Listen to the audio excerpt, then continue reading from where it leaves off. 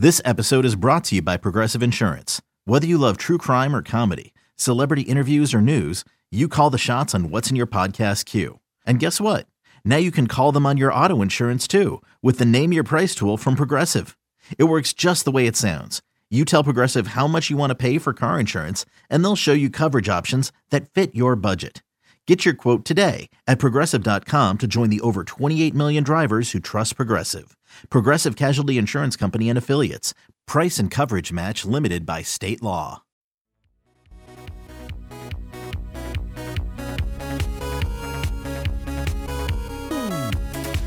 Let's get back to You Better You Bet, presented by BetMGM on the BetQL network.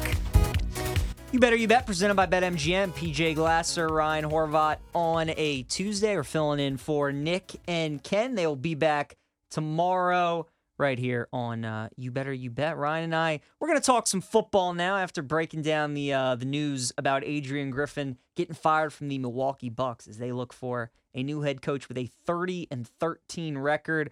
Ryan, before we talk about Championship Sunday, let's break down what we saw in Divisional weekend, and we will start in the NFC with the Lions and the Bucks. Now, this was a bad beat for us because we both like Tampa plus 6.5.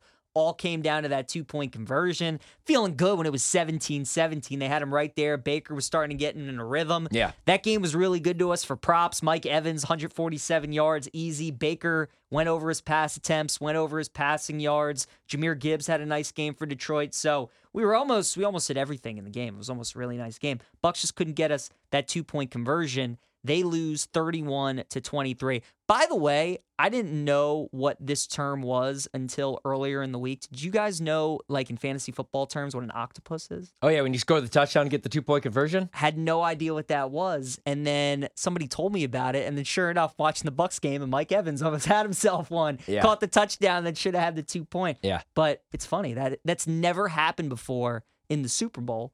You know, rarely see it in the playoffs too, but we almost got one. Yeah, so that was a bad beat. And I was actually just shocked that Todd Bowles decided to go with the analytics and actually go for 2. Mm-hmm. I thought he was kicking. So no issues there from me. I love the decision. I wish, obviously, we get at least the flag, and then they're able to maybe run it in. So that was a painful beat. But my biggest bet of the weekend, it was actually a prop. It was the Mike Evans prop that we talked about. Took Mike Evans to have the most receiving yards divisional round weekend, and he had 11 targets, 7 receptions, 142 yards, had the anytime touchdown, had the first touchdown of the game.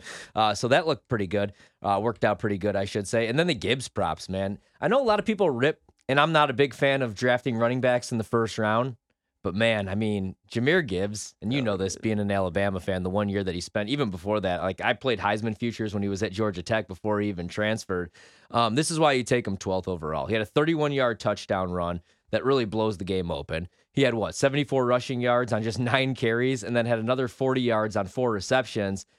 He's awesome. And then you have the 1-2 punch with Montgomery. They're scary right now on the offensive side of the ball as long as they're able to protect Goff, and Goff's really good off play action. So I expect them to up the usage this weekend against San Francisco. And we'll see, man. It's going to be I'm pretty excited about that one. I played a bunch of props already, a bunch of unders actually in that game for the Lions. Sam Laporta, under 4.5 receptions. I really like the linebackers for the Niners, obviously, Greenlaw and Fred Warner. You saw what they were able to do in that game against Green Bay, especially Greenlaw. But, man, the biggest takeaway I had from the Lions was they made life living hell for Baker Mayfield, which we expected from Todd Bowles to blitz a ton. Aiden Hutchinson's been awesome this season. But, man, they got a bunch of pressure with their defensive backs, too. Brian Branch had a sack. They had 2.5 sacks from their secondary in that game. And that was, unfortunately, how it all ended with Baker Mayfield throwing that brutal interception.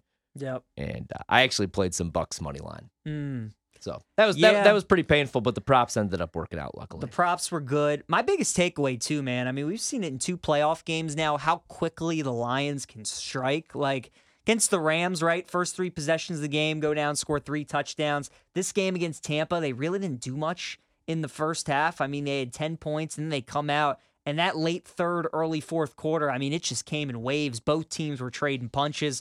The offense really picked up. So, I mean, that's how quickly it can happen with Detroit. Again, Jared Goff had a really good game. 30 for 43, 287, 2 touchdowns, no interceptions. You mentioned it, Jahmyr Gibbs rushing, receiving was really good. And then the way it's been all year, there are 1-2 punches, Sam Laporta and Amon-Ra St. Brown. Josh Reynolds, I took his under 40.5 receiving yards. Was happy he only had 2 catches for 27 yards. The Lions have so many different weapons, so many ways they can come at you.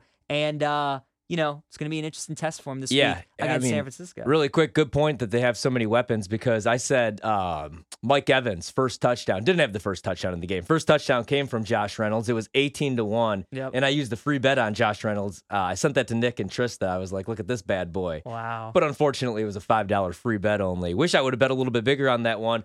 And then I also wish I had a Craig Reynolds anytime touchdown. I mean, I saw that the most bet prop, not that it matters, was David Montgomery to score an anytime touchdown, and it's Craig Reynolds who gets that 4th and 1 carry.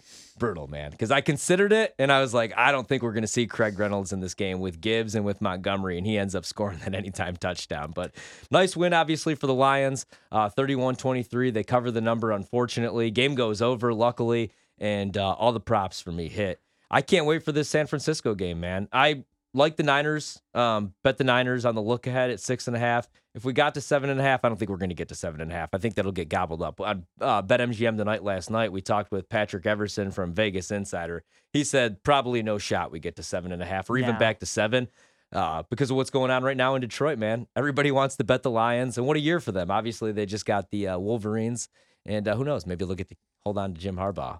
I think we're going to figure that out here in a couple hours. Yeah, I'm hoping we get some breaking news. Yeah, we've had good luck on this show. We have had it with some coaches. Already had it today. That certainly is going to be an interesting game, though, with the total at 51. What about for the Bucs? I mean, has Baker Mayfield done enough where you think they run it back with him next season? Do they entertain drafting a quarterback this year in the draft? Yeah, I mean, I think that you definitely probably have to bring him back, right? I mean, you were a game away from the NFC Championship. You were 2 games away from the Super Bowl. So it was a 1-year deal for Baker for what, like $4 million? I think he's earned another year. But I would probably look to draft somebody.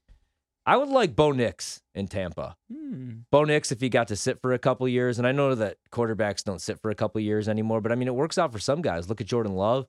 Bo Nix, I would like. I don't think they're going to have a shot at like a Jaden Daniels. I mean, I saw some mocks today where Jaden Daniels goes number 2. They're talking about that in D.C. Maybe Jaden Daniels being the 2nd pick for the Commanders. I think that would be crazy. I think you have to, and I like Jaden Daniels. I think he could be Lamar, maybe a more accurate Lamar.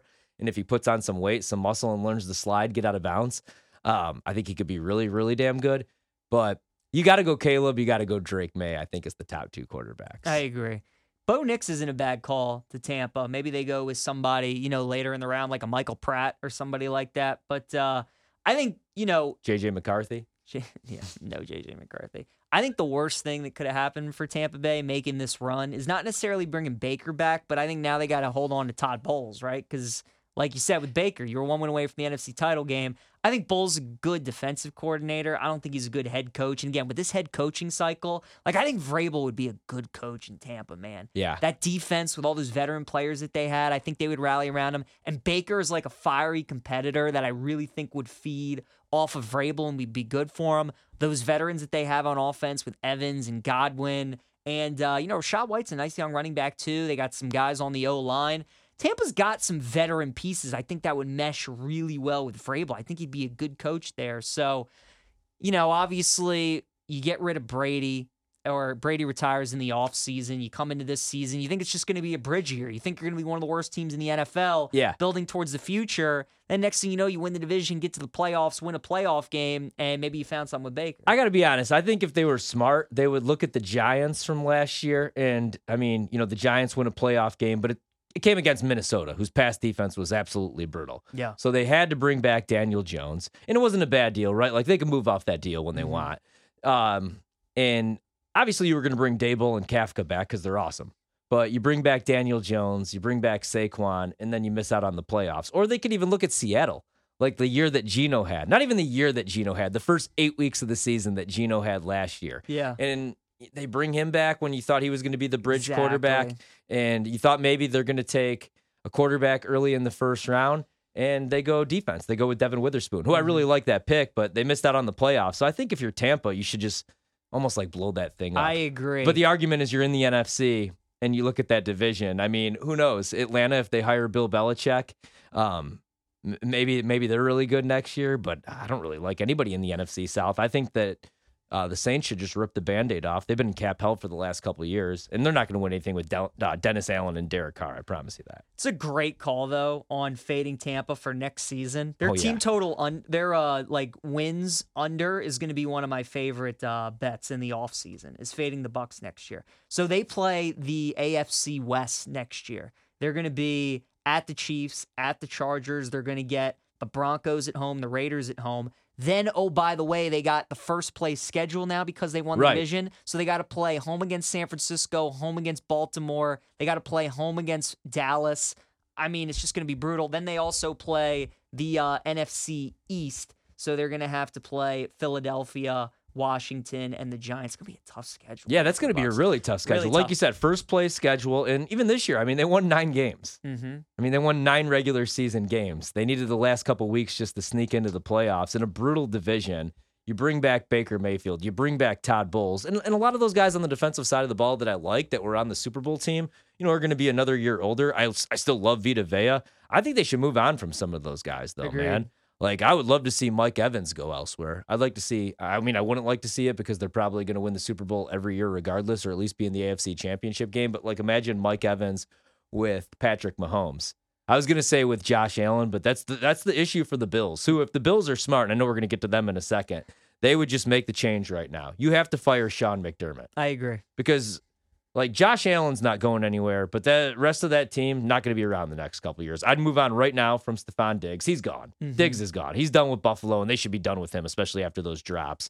Gabe Davis never emerged as that number 2 guy. I like Dalton Kincaid, but then on the defensive side of the ball, man, They're so gonna be many good. injuries the I last know. couple of Next years, year they'll though. be good. Like Matt Milano, you lose early on in the year. The Von Miller signing. I know he had 8.5 sacks before he got hurt last year in the first 8 games of the season, but he didn't do anything this year. He looks absolutely washed.